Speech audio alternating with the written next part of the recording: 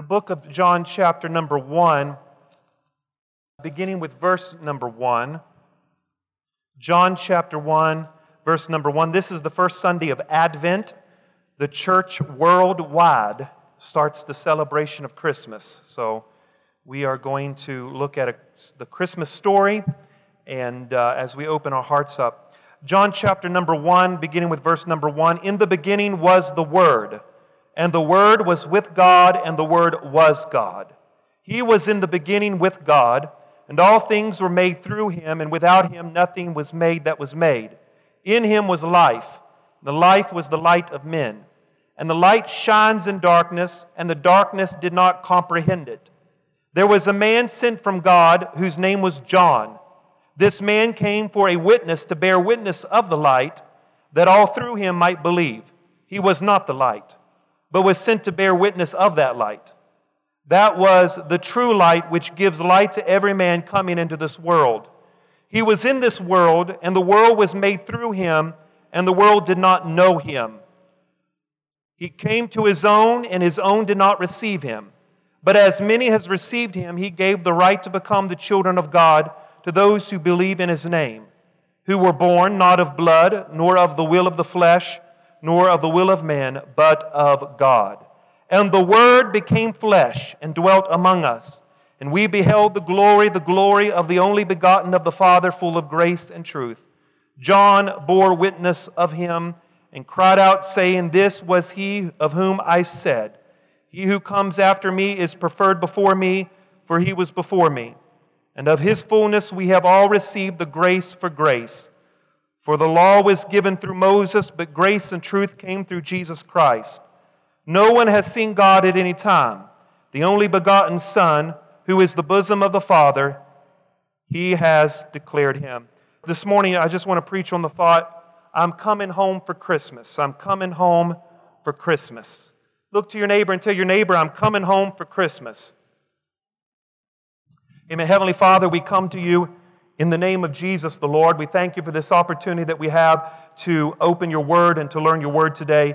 We pray that everything that's said and everything that's done would bring you the glory, and everyone said a great big amen.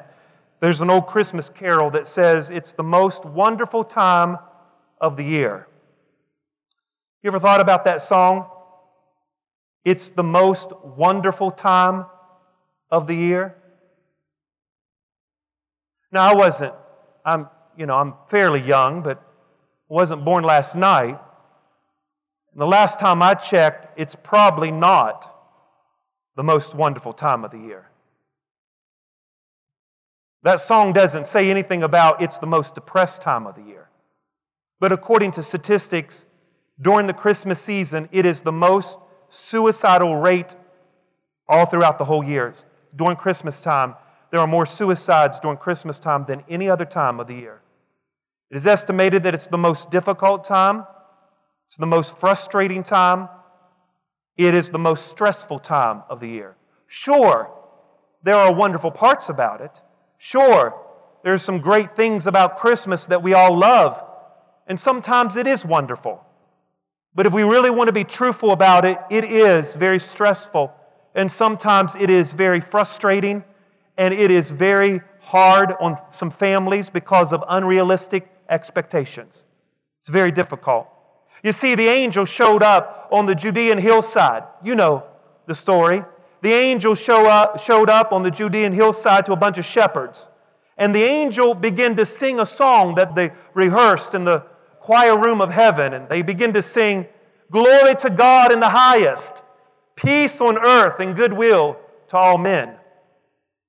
That was the song that was sung 2,000 years ago. Peace on earth and goodwill to all men. You see, that's what makes Christmas wonderful, is this delusion that we all have peace. It's the delusion that we all can sit down at the family table and not argue. It's the delusion that we all really love each other when we really can't stand each other at the table. You know what I'm saying? It's this delusion that everybody's wonderful and everybody's okay and there's peace and there's love and there's family time. But that's a fairy tale. You know and I know that that doesn't always happen. Oh, yes, I know that there are some families that's more dysfunctional than others.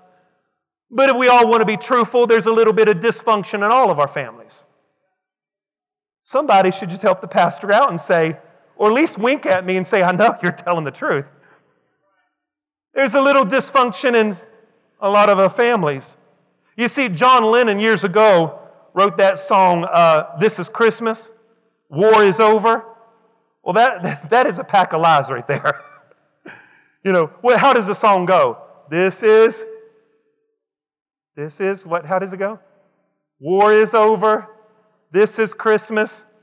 You listen to this song that John Lennon wrote, and it's a fairy tale. Of course we want to live in a world where there's no war and it's peace. Peace and love and family, that's what makes it wonderful, but sometimes, ladies and gentlemen, it's not wonderful. We want to get the perfect gift, but yet sometimes we're disappointed because we don't get the perfect response. And so we leave frustrated and aggravated, and sometimes we have unrealistic expectations. We go in debt buying gifts to please people, to keep up with the Joneses, and it just is a cycle in our life. And sometimes I'm convinced that our society loves Christmas, and they really do.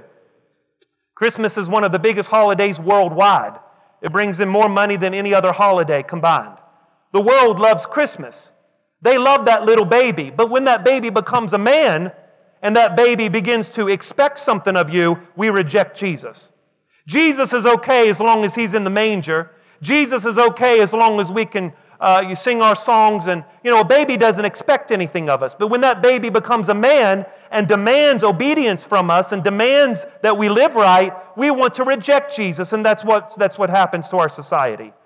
I don't think that we really understand Christmas. I don't think we do. And we live in a society is when the preacher gets up to preach about Christmas, seasoned Christians want to turn the pastor off because we're like, we've heard it year after year. It's the same story. It's Mary, it's Joseph, it's the angels, it's God coming to earth. I've heard it before. What else? Can you say something new? And then we have new Christians that are not familiar with the story. And listen, I'm not here today to try to tell you a new revelation or try to dig so deep in Scripture that I get stuck, or try to tell you something that's so mystical that it's going to cause you to ooh and ah this morning because I brought out something that you've never heard before.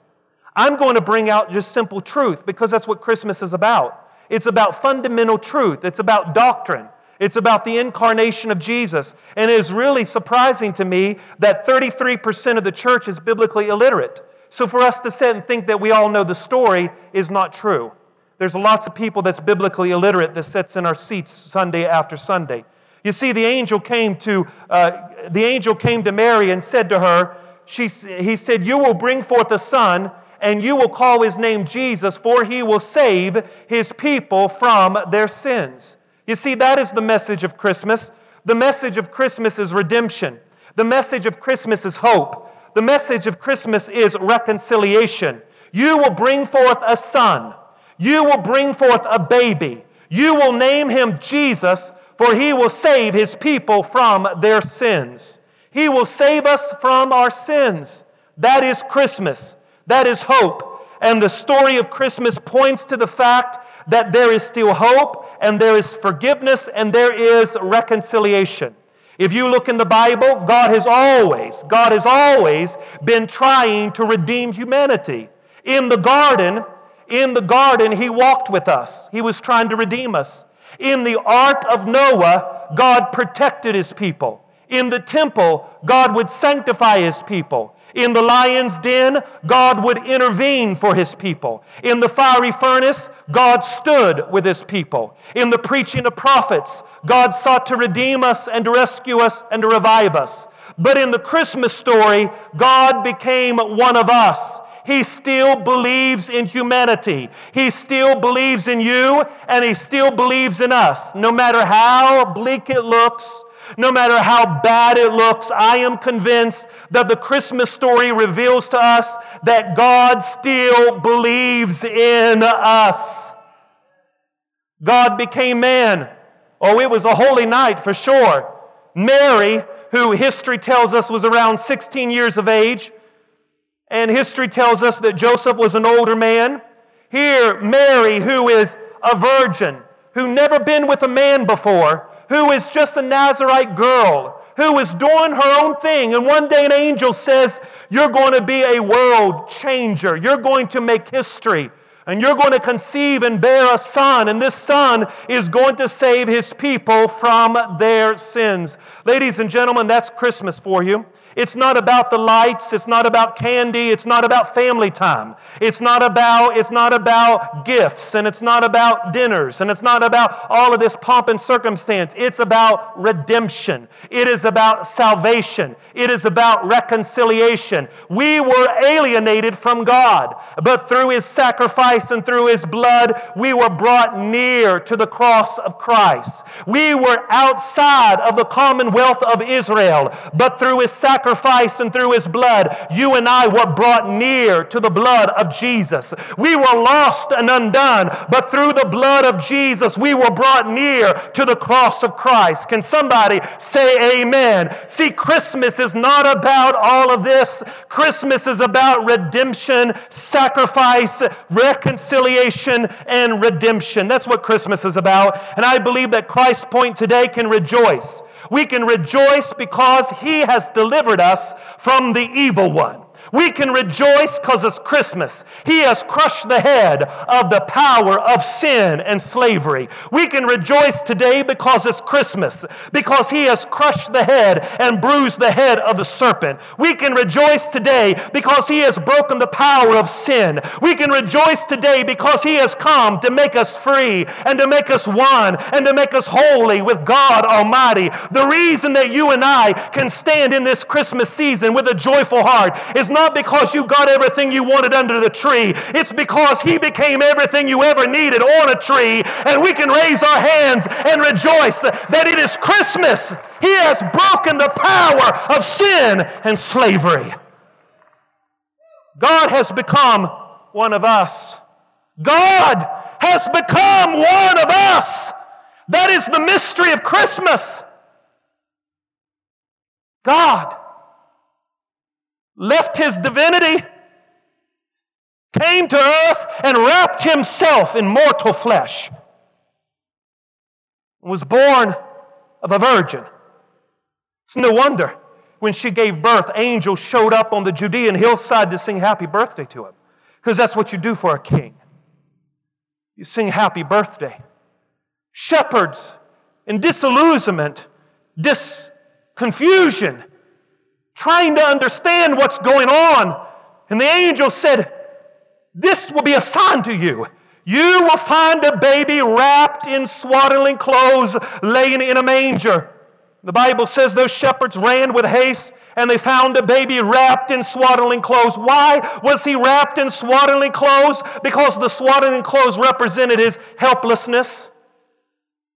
He became helpless so that He might bring help to you. They wrapped Him in swaddling clothes because they didn't have doctors and nurses like they have today. Diseases were rampant. And so to save the child from disease, they quickly, after it came out of the birth canal, wrapped it like a mummy, wrapped it real tight with swaddling clothes so that child could live and be preserved from diseases. But yet that is a symbol of His helplessness. He, the God of the universe, was helpless, wrapped in swaddling clothes. And yet, the story don't end there. You fast forward it 30-some years.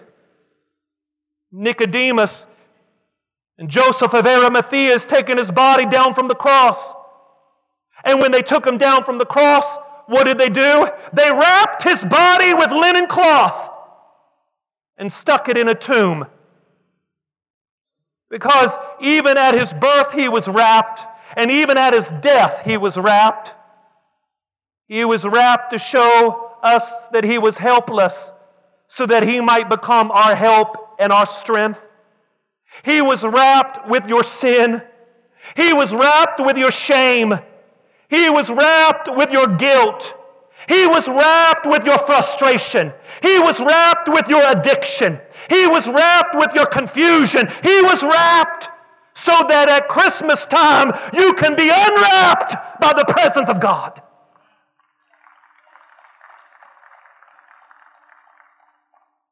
They took His helpless body after it was wrapped in linen cloth and stuck it in a manger, a barn.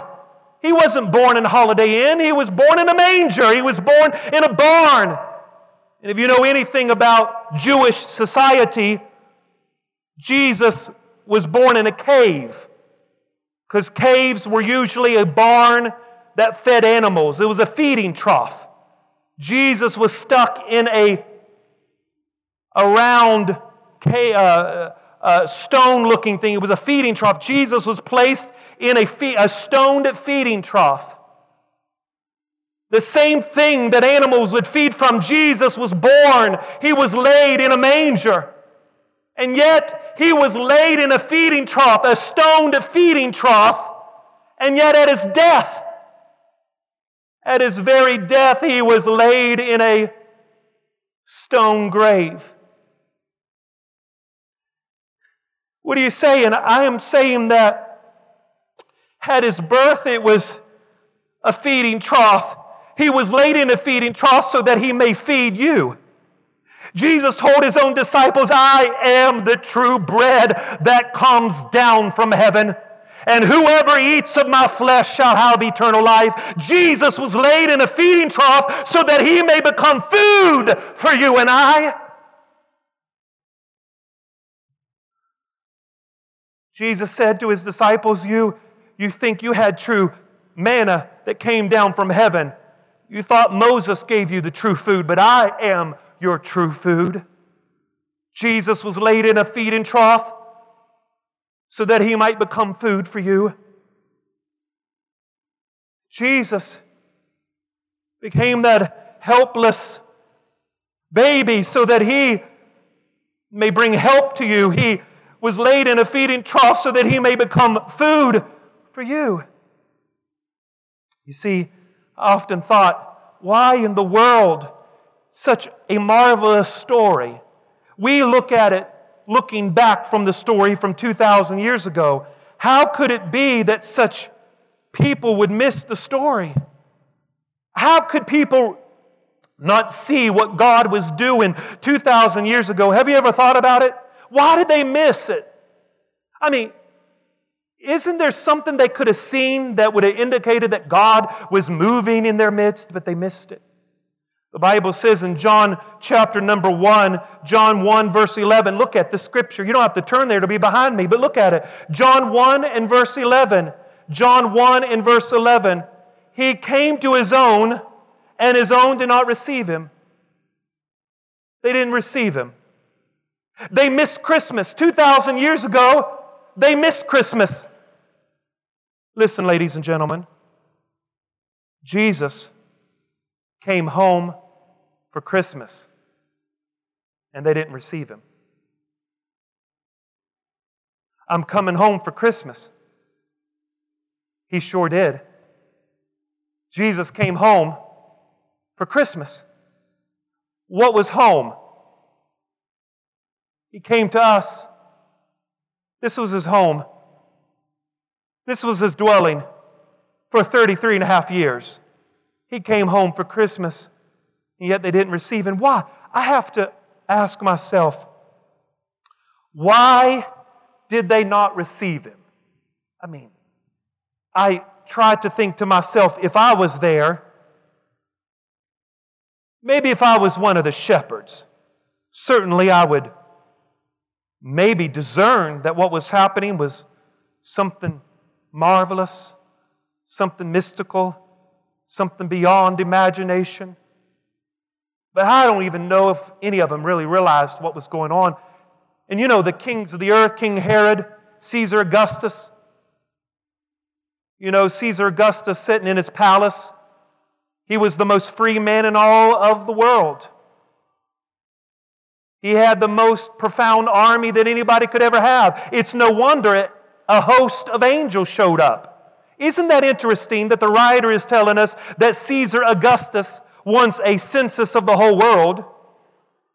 He's sitting in his palace counting his people. He's sitting in his palace counting all the thousands of people that's loyal to him. He's counting his army. And yet the writer is saying a true king is being born, and there is a legion of angels showing up, and this host of angels has more in its army than Caesar Augusta ever dreamed about having.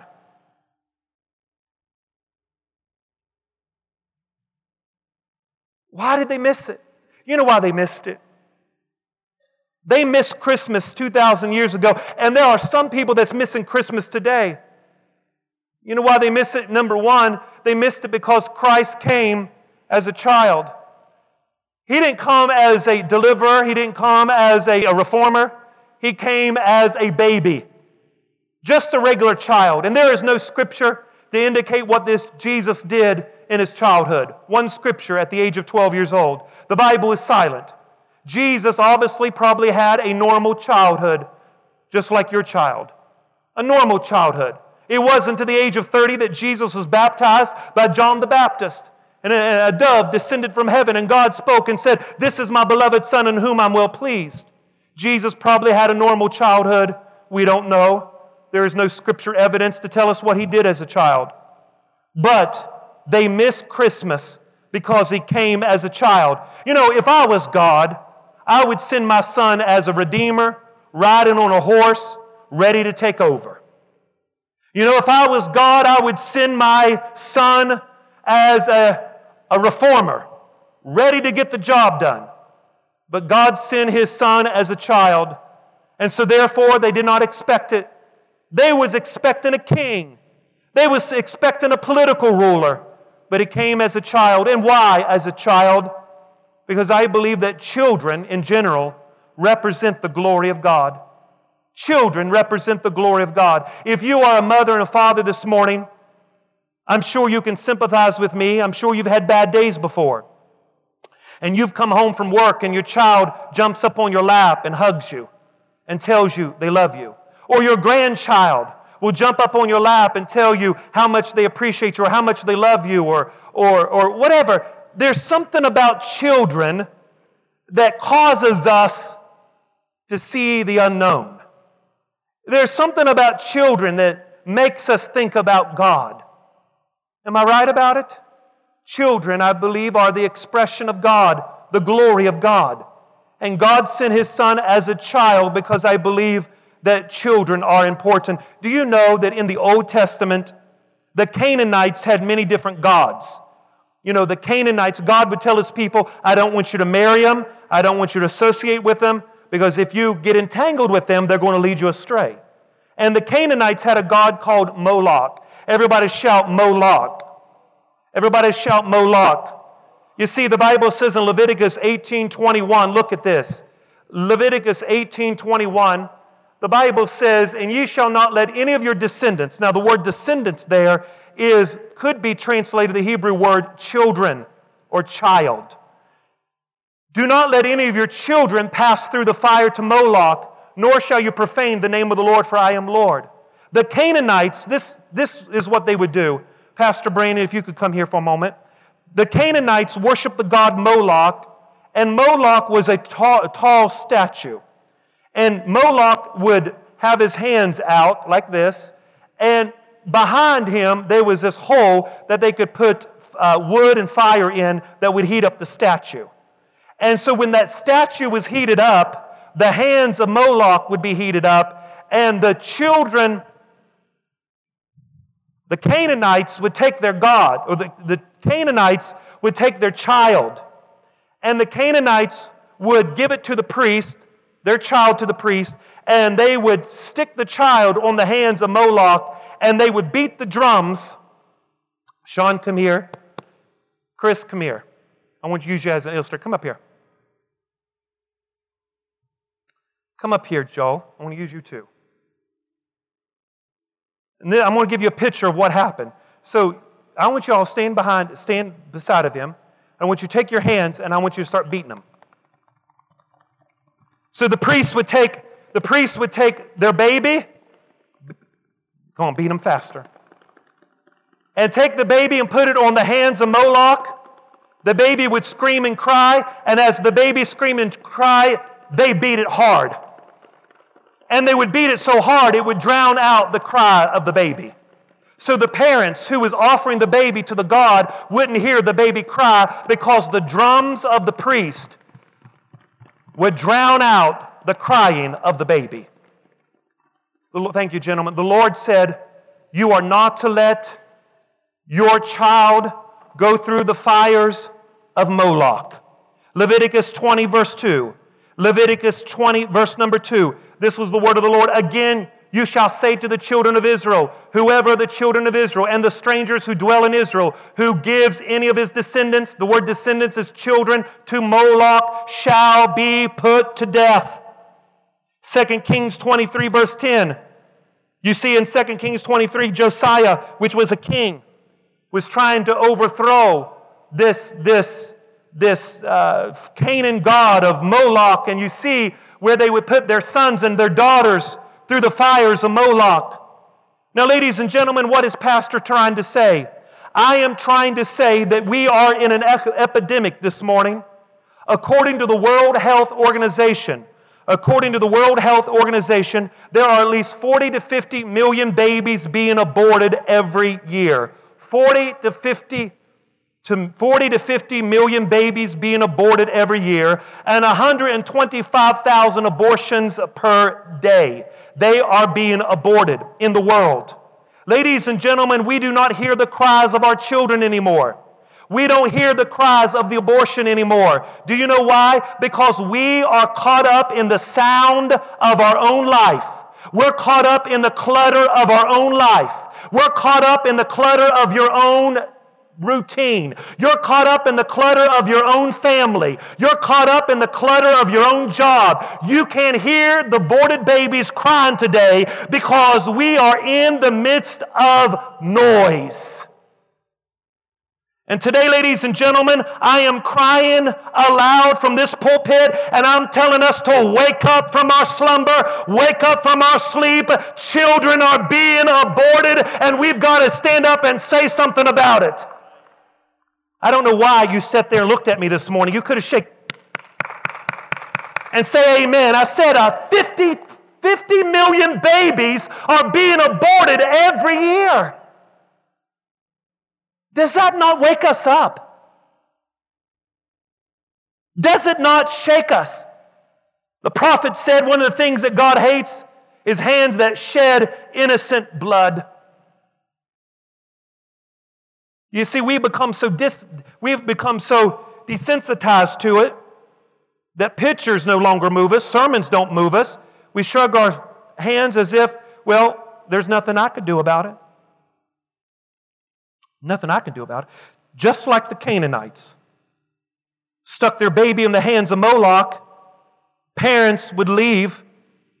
They never heard their baby cry because the priest would beat the drums even louder. And God said to His own children, don't you dare participate in the sins of Moloch. Don't you dare do the same practices as they did in Canaan land. Don't you do it. Don't you think like them. Don't you do it. Don't you even conduct business like them. Don't even marry them, because they will lead your heart away from God.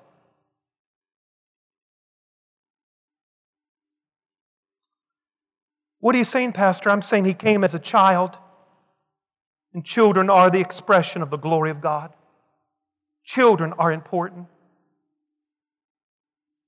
Somebody asked me, do you care if a baby cries in church? Of course I don't care if they cry in church.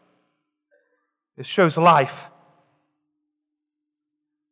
Can I hear an amen?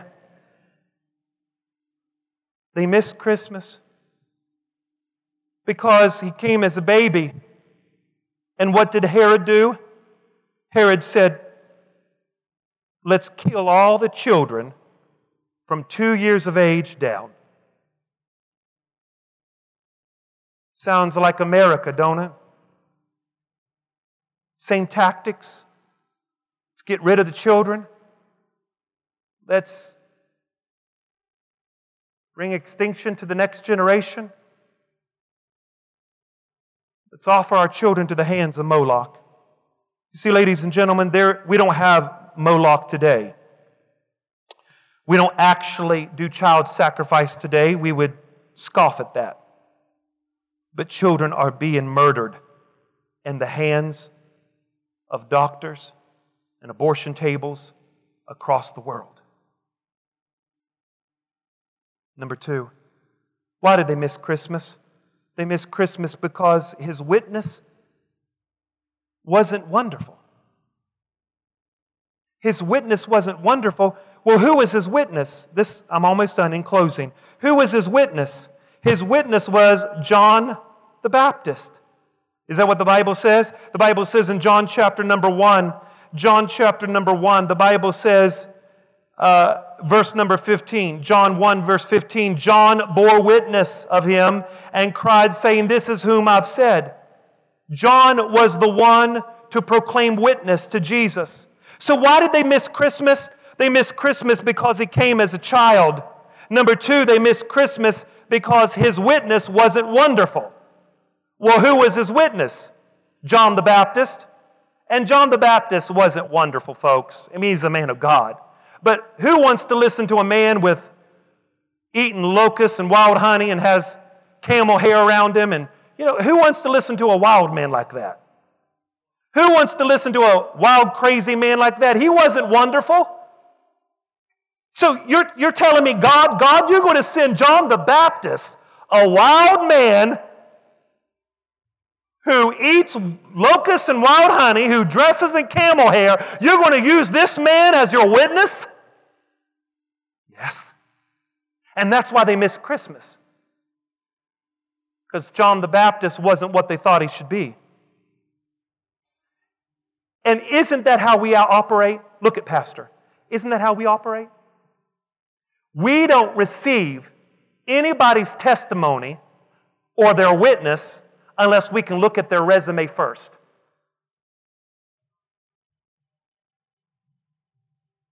If I don't know your resume, I'm not going to listen to your witness. Isn't that what we do? Or we shy away from people, say, well, I know what you used to do. I know what you used to say. I know who you used to hang out with, and I can't receive your witness. I can't receive what God told you because your resume isn't perfect. Well, I want to let you know that God uses imperfect people as His witness. God uses people who are not perfect as His witness. And you've got to be careful shunning people because they don't appear like they are perfect. I was in a New Year's Eve service. This was at my first church. It was December 31st, I think it was around 2006 or 7, and I was up at the altar praying, and I had a guest speaker there. His name was Brother Green. He was sitting beside me with his wife, and we were praying in the Spirit, and a woman comes forward, and the woman taps me on the shoulder and said, "Pastor, I have a word for this man." The man standing behind me, the guest speaker. I said, "Okay." She then looks at the man, and you were there, right, Sean? She looks at the man and says, "Man of God, the word of the Lord to you is the next year will be the most difficult time of your life." She says, "Is your marriage strong?" And the preacher said, "Yeah, I guess, yeah." He says, "Well, get ready. You're getting ready to go through a storm, but God will bring you through, and you'll be stronger than you've ever been." So after church, the pastor, me and him was talking about it, and I said to the pastor, "Well, that's of the devil. Don't receive it." Honestly, I said that. "Don't receive it. Let me pray over you." And I bind every demonic devil in the name of Jesus. You're going to have a year of Jubilee. You're going to walk in the fullness of God. You're going to experience everything God has for you. And then he's just praying and crying. He says, "Thank you, Pastor, I receive it." Well, guess what? He had the most horrible year he's ever had. Actually, his wife ended up dying. Very bad, horrible. And I remember him coming to me crying, saying, "Pastor, we rejected that word because we didn't think, the woman didn't look to par. I mean, she didn't. She didn't act to par. She looked weird. We just rejected it." He says, "I've been through the most horrible time." And actually, we've talked about it since then. He's remarried, wonderful. I mean, it's glorious what God has done in his life. If I had time, I'd tell you everything that God has done in his life. It's a glorious story. But that shows you that sometimes you've got to learn that the witness of God doesn't come always through perfect people. And they don't come the way you think they should. They don't dress the way they think they should, or you think they should. They may look weird, but sometimes God uses John the Baptist, to give you a word. And sometimes that witness isn't wonderful, but it is the Word of God. And if you need to pray it, come on, somebody. Sometimes you've got to receive the Word of God. His witness wasn't perfect. Listen, if you've got to check somebody's resume to receive their testimony, then that is a red flag. Number 3, the Messiah was manifested in a manger. Number 1, Christ came as a child. That's why they missed it. They missed it because his witness wasn't wonderful. Number 3, they missed it because the Messiah was manifested in a manger. Not a temple, not a palace, but a manger. A manger. Why a manger? Because a manger is messy. A manger stinks. A manger is a messy place. And God was born in a messy place. And that tells us that God shows up in the messy places of our lives. Sometimes you've got to, in the middle of your mess, sometimes you've got to bend over and wipe the hay off of his face to see God. But sometimes God is in the middle of your mess and you don't even know he's there because there's too much hay around his face.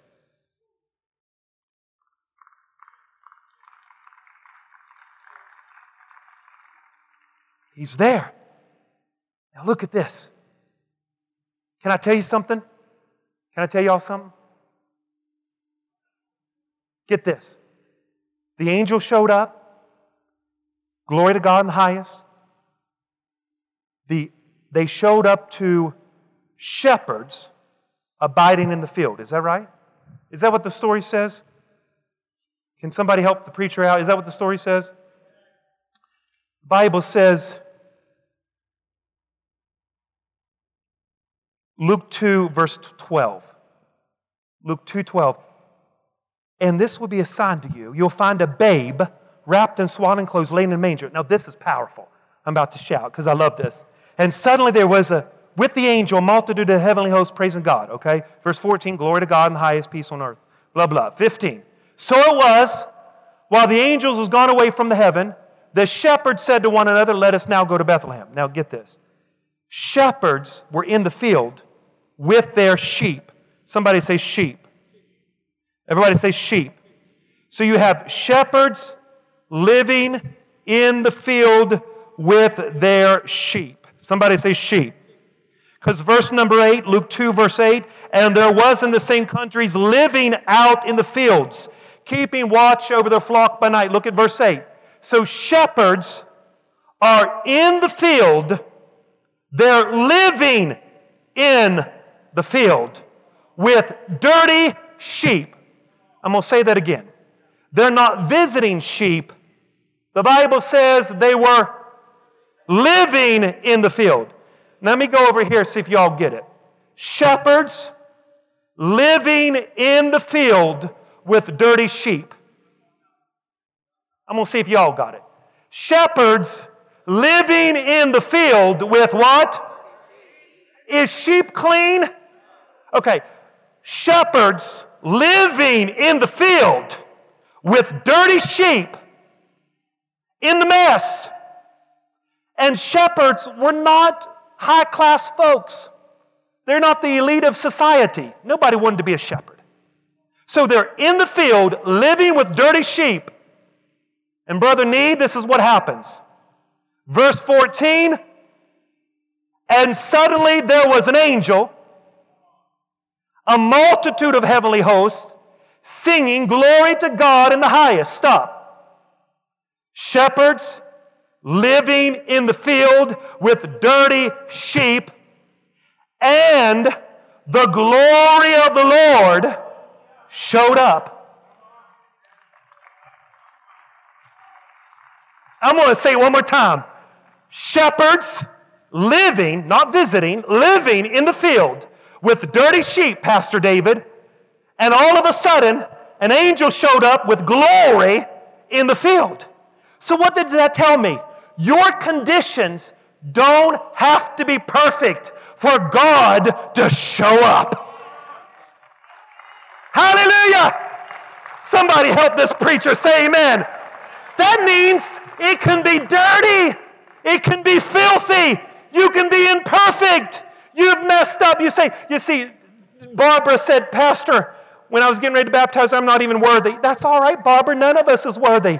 We're all shepherds living in the field with dirty things in our life. But the glory of the Lord still can show up. Somebody wave your hand and say amen. You don't have to be perfect.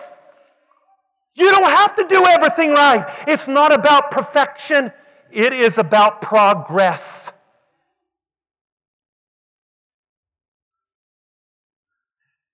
And I'm the worst at it because I'm a perfectionist. I'm bad. I have OCD. I even pray.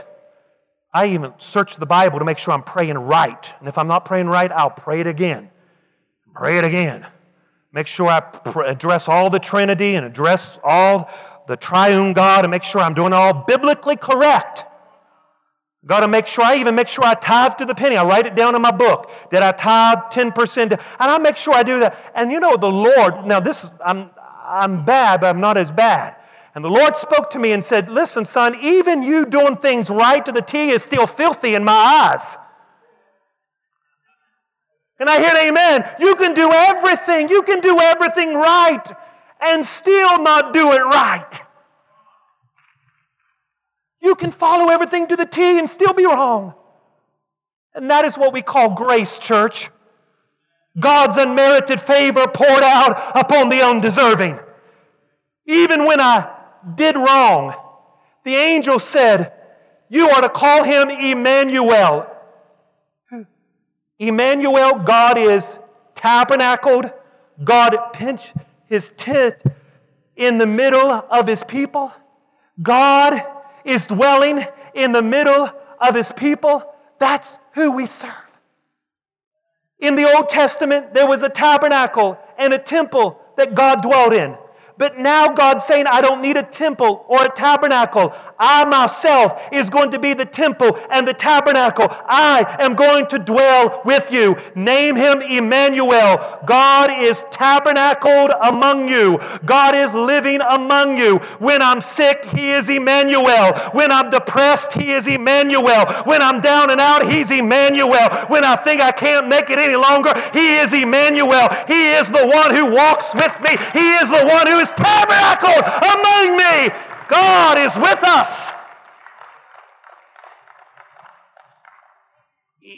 That's the story. In the middle of the manger, in the middle of the mess, in the middle of the urine, God is tabernacled in the mess. Hallelujah. And that's why you and I can stand this morning and lift our hands, because he is tabernacled. He is templed in this mess. Hallelujah. I said hallelujah. I said hallelujah. Somebody just act like you're praising God this morning and say, I thank you that you love me even when I wasn't perfect. Hallelujah. You don't have to be perfect. Somebody shout amen. Somebody lift your hands and say, thank God, thank God, thank God. Hallelujah. I've said this before, but I'm going to say it again because I know it's true. So I'm not losing my mind because I'm repeating it. I'm repeating it because I know it's good. Noah was a drunk man and God used him.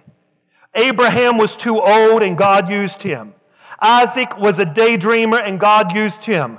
Jacob was a liar and God used him. Leah wasn't blessed with good looks, but God used her. Joseph was abused and God used him. Moses had a stuttering problem and God used him. Gideon was afraid and God used him. Samson was a womanizer and had long hair, bless his heart. And Rahab was a prostitute. Jeremiah and Timothy, they were too young and single. God couldn't use them. David had an affair and committed murder. Elisha was suicidal. Isaiah preached naked. Jonah ran from God. Naomi was a widow. Job went bankrupt. John the Baptist was weird and ate bugs and locusts. Peter denied Christ. Disciples fell asleep while they prayed, was hot-headed and hot-tempered and cutting ears off of servants. Martha worried about everything. The Samaritan woman was divorced more than once. Zacchaeus was too small. Paul was single and religious. And Lazarus was completely dead.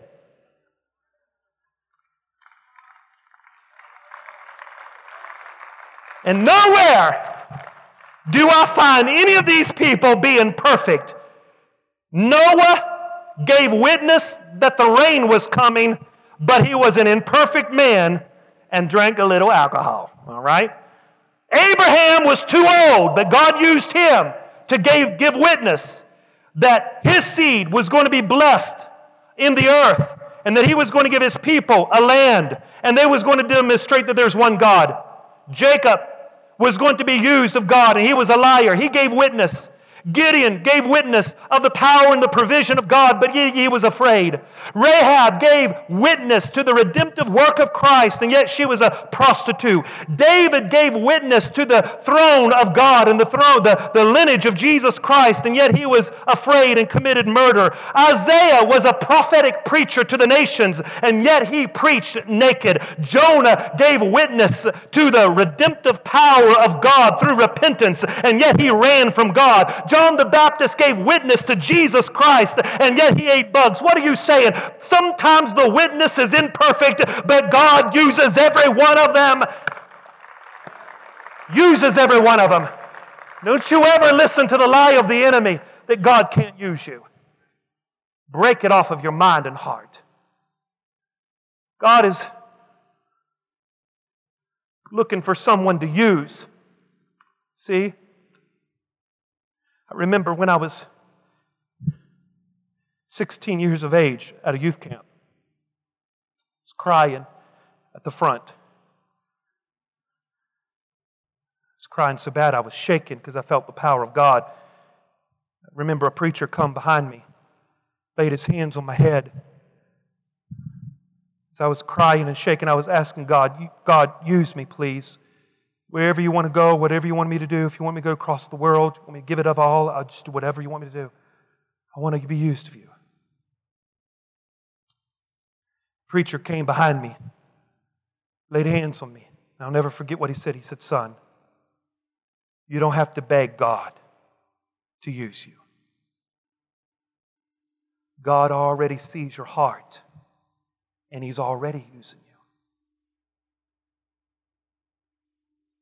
I got up from that altar, and I realized that I don't have to beg God to bless me, beg God to use me, beg God to help me. This is a journey, and I walk with Christ, and as I walk with Christ, I'm obedient to Christ, and He will show me as I walk with Him. And I'm asking you, would you walk with Christ? Would you follow Christ with everything you've got? Would you give everything you have to Christ?